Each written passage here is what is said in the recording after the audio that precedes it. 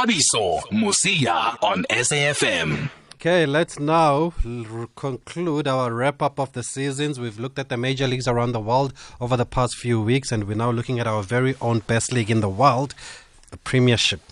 And Velile Mnyandu, award-winning SABC Sport journalist, joins us on the line. Veli, good evening. Thanks for speaking to us tonight on SAFM.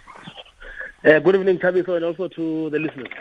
Veli, first question. You were part of the PSL Awards. Are you able to take us into your confidence and tell us which category you were part of?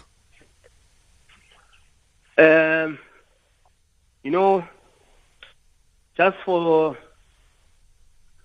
the sake of transparency, because we had signed NDAs, Oh, okay. We had signed NDAs as part of these awards. So I was not really comfortable to share which specific award that I voted for. And therefore, especially seeing that the PSL has followed with the trends of CAF and FIFA in terms of releasing the names of the judges. But they didn't reveal who voted for what. But I think for the sake of transparency, I voted for the MTN 8, last man standing, and also, as you know, that because of the short notice, the goal of the season was also at the end voted for by journalists because it was too close to the end for the voting to also incorporate the last goal of the month. So those were the two awards that I participated in, MTN 8 and the goal of the season. Okay, loud and clear then, and we appreciate the transparency from the league. But I've always said over the past few years that it will also help if the league also gives out the stats that the journalists use to vote for these awards, because they don't just vote. They don't just suck it out of their thumbs. They actually come up with numbers and motivate why they vote for this specific person, and it will help if also maybe that could be released if the league is listening to us. But okay, you didn't vote for Coach of the Season because I think that's where we were trying to get to. What do you make of the controversy surrounding Coach of the Season, though, Veli? Yeah, no, it's very interesting. It's very interesting because it's been an old debate, especially in recent seasons. I remember one particular season where some felt strongly that Coach Fadlu should win the award ahead of Coach Pitso. But I remember way back, I think around 2011, 2012, I think at that time, I'm not sure if it was Coach Kroll or something, but it was a very tight, in fact, there was a very strong argument that it made, very intense one. But back then, and I think ABSA was still the sponsor back then, and you didn't have the current format that the PSL is using now, where you have different judges for a certain category. You had all the categories were decided by one panel, but I think the current system that the PSL is using is the best one compared to that one that we had back then, where you have a certain number of journalists or ex-footballers or even commentators, but let's say just the panelists dealing with a particular award. But so back then, I remember there was this strong argument, and the strong argument was, how do you argue against someone who's won the league? And back then, the talk of resources and all those things that gets to be spoken about most of the time, it was not there, But I don't want to delve deep on because I was not part of the panel line, and I don't know what would have been the direction that the panel was taking, and I think we must respect their decision when it comes to this one. Yeah, and we did speak to Mark Gleason, by the way, last night, and he explained to us that the remarkable turnaround at Amazulu, how Benny took them from basically near bottom to almost challenging for the title and finishing second, is what swayed the judging in Benny McCarthy's favor there. Velile, don't laugh, because now we're going to be talking about this until 8. And me, the question that I have, I forgot to ask Mark yesterday, is that if journalists are not allowed at the stadium the whole season, how are you guys able to vote? What did you base your votes on? Yeah, but I think before, just to finish on this one, you see, with this one, I was not really going to have an issue. If the finishing was a bit tighter, maybe we're talking about 5-6 points difference. We're talking about what? Is it 13 points? 1-3. And they won it with how many games to spare? 3 games. There were still 3. You know? So... yeah, no. You know. I remember we were voting for Nedbank Cup a few seasons ago.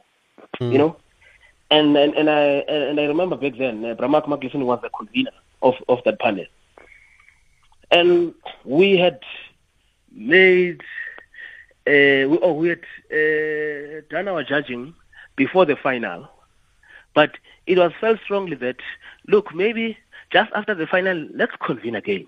You know, and check, are we still happy with what the decision that we took? You know, and I feel for this one, and especially, it's just the numbers. The numbers for me, Tabiso, on this one, they're just too big to ignore.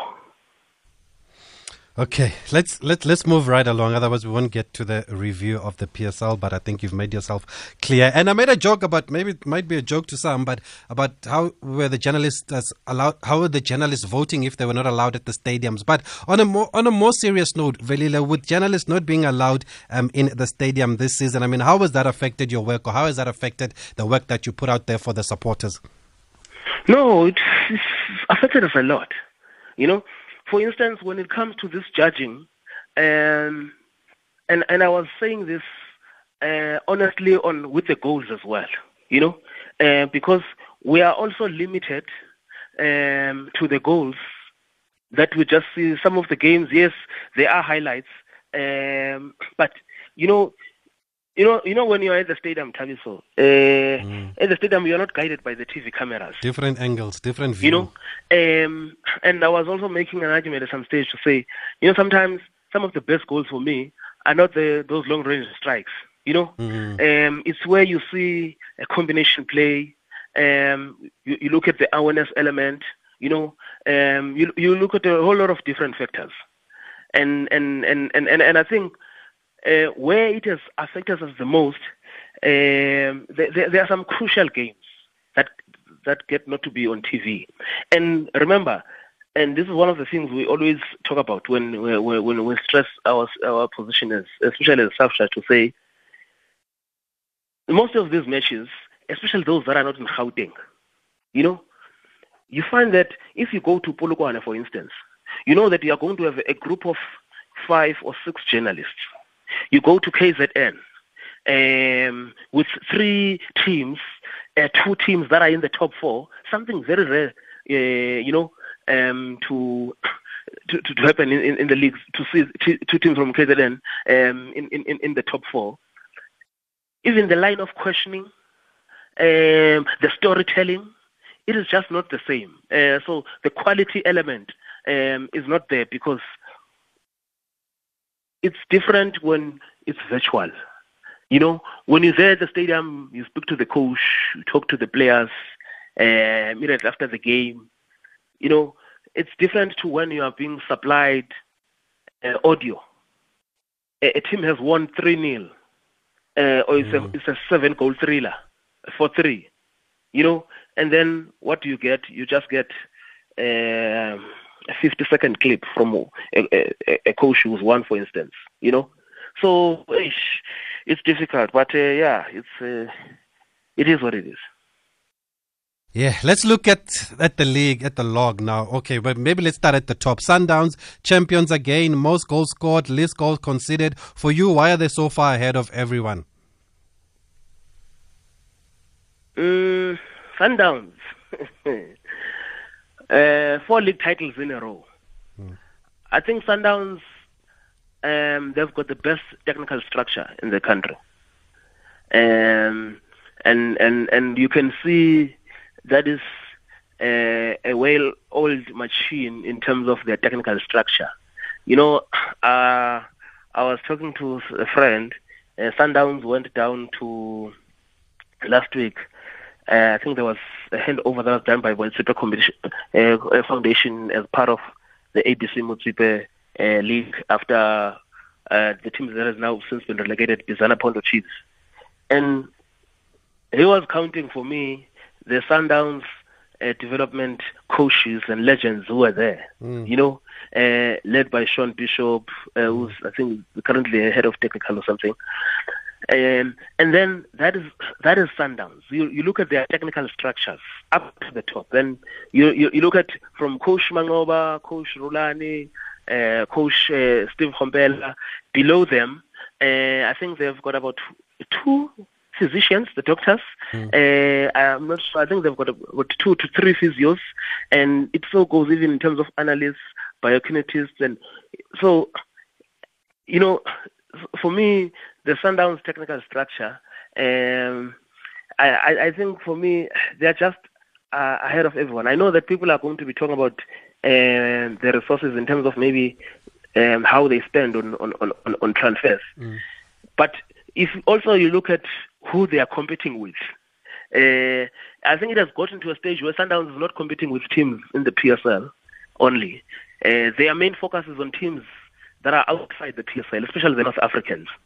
And that's where, I mean, there's even talk now, Al Ali is going for a Raja Casablanca player, and they're talking about $5 million USD. Oh, Rahimi. Is it Rahimi? Rahimi, yes. Yes. That's $5 million USD, you know? So it means that if we contextualize this, and Sundowns spends over 50 million on transfers in one season, you have to understand, you know, who they are up against. But transfer fees alone, but I just feel that in terms of their planning, if you look at some of the players that they brought in this season, it was not players that they signed last season. Especially if you look at Jody February, you look at Grant Megaman. Those are players that they signed a season prior to them coming at the beginning of the season that's ending now. Okay. So I just think for me, the whole technical structure at Sundowns and how they operate makes them to be way ahead of others. Okay, I want to take a quick break. We're going to look at the other teams. I'll select a few teams. We can't go through all 16 teams on the log, but I'll select a few. At SAFM Radio and at Tabiso Musia on Twitter. Okay, the next team, Velile, is Amazulu. I mean, they did remarkably well to finish second. I know the benefactor has been well documented, but is it just about the benefactor, or is it a total team effort on and off the field there? I think just before Coach Benny arrived, and as the signings were also being made at the beginning of the season, there was a feeling that this Amazulu's team is going to be stronger than the team that has finished just a point above relegation playoffs last season. But you will also recall that it was not a smooth operation when they started under Coach Ayanda. But I think me and you, Tabiso, and also having spoken to some of the players, I remember I was interviewing at some stage. It was not Koke that I was interviewing. I was interviewing Augustine Mulenga. You know, credit must go to Coach Benny and his technical team, and I think his effect in the dressing room cannot be ignored at all. And I mean, I think for me, that 16-game winning streak, and you know, sometimes teams go through some winning streaks or in fact unbeaten streak, the 16-game unbeaten streak, and sometimes teams go through that, and you find that it's packed with a lot of draws. But on the side of Amazulu, it was totally different, and there are also a number of clean sheets there. And I think the master stroke for me was also when they brought in Velimoto. Velimoto. How did Chippa sell him? How did they sell him? How did Chippa sell him? And you know, and I think for me, Velimoto was the difference between Chippa and Chippa being in the playoffs now. You know, I mean, you know, because if you look at Chippa, it's not a team maybe except the game against Maritzburg that they lost by 5-0. It's not a team that loses by bigger margins, you know. But with Veli, it was Chippa. In some games, they were guaranteed clean sheets, and Veli took those clean sheets to AmaZulu. But I think the maturity of Coach Benny, and also listening to his comments after they beat they beat Cape Town City by 5-1. Yeah. And you listen to him on the difference of his coaching when he was at City and now at AmaZulu, and how he always now he's going for defenders whose priority is more on stopping the leaking than just actual play, and how also they execute their pressing game. That was a perfect game to show how Coach Benny has done excellently at AmaZulu. So I think for me, yes, the way the Zungus came in to transform the team, everything was happening on time. Okay. The team was well managed. So I think it's a combination of both, how the team was managed and also the vision of Osengwayo, but also you have to credit Coach Benny for transforming the team. Let's move on because of time. 5 minutes left. Still in KZN. Arrows is an interesting one for me because a few years ago, Steve Compella, when he was there, said, look out for the new generation of Arrows players that was playing reserve football at the time. Is this the same generation now that has progressed so well to the senior team? Oh, yes. Oh, yes. I remember I spoke to Coach Mandla. In fact, even before Coach Mandla, I spoke to Coach Mangoba earlier in the season. And later I went on to speak to Coach Mandla. And at the time, Coach Mandla was, in fact, Coach Mangoba was talking about how, together with Coach Mandla, because they've worked together, the likes of Perenslas and some of the players in this team, I think they were talking about Abu Sbis and them. Some of the players, they know them from the time when they were 6-year-olds. You know, some from the time when they were only 9 or even 10 at that time. So I'm really not surprised. And you listen to Coach Mandla when he talks about Usbisi as well, and I'm not surprised that he's even in the Bafana squad as well. That also, you know, it's boys who can also even balance the books academically. They are also doing well as well, you know. And some of the boys, you look at Nduduzo Sbia, a number of these boys. These are boys who were also part of the MDC team recently, and they were champions. I mean, if you remember Siboniso Tongo, you know. Yes, so yes. These are some of the players who come through the structures, and you will understand that Golden Arrows has always had this element of scouting the best talent in KZN. So it's not a surprise. Kosingphile Kumede in between the goalposts. You know, coming to this season, he was there, but Siso Mlungwana has changed all of that. And is the number one now. Let's look at Orlando Pirates for the sake of time. Only one question there. Is Zimbabwe still the right man for the job? If Kevin Hunt came very close to being the coach last season before he opted for Chiefs at Pirates, it tells you that he's not safe. Despite finishing third and reaching the quarterfinals of the CAF Confed Cup and winning MTN? I think Pirates, with the squad they assembled, it's a team that should not have even just settled for a Champions League position, but challenge for the league title. Okay. Chiefs sneaked into the top 8 on the final day. I heard you on TV this past weekend saying Stuart Baxter's Meta is a done deal. He's already in the country. Give us more, and how do you describe the season they've had? Yeah, Chiefs. They're very, very difficult season. A season of mixed feelings because they've not been doing well. They didn't do well at all in the league Yes, the transfer ban was there, but maybe you have to ask whether, was the coach and the club compatible in terms of how they can operate together. And I think the result, in fact, the decision that was taken, it gives you an answer to that question. So I think for me, but you must never think that because the coach is gone and he was the only stumbling block at Kaizer Chiefs.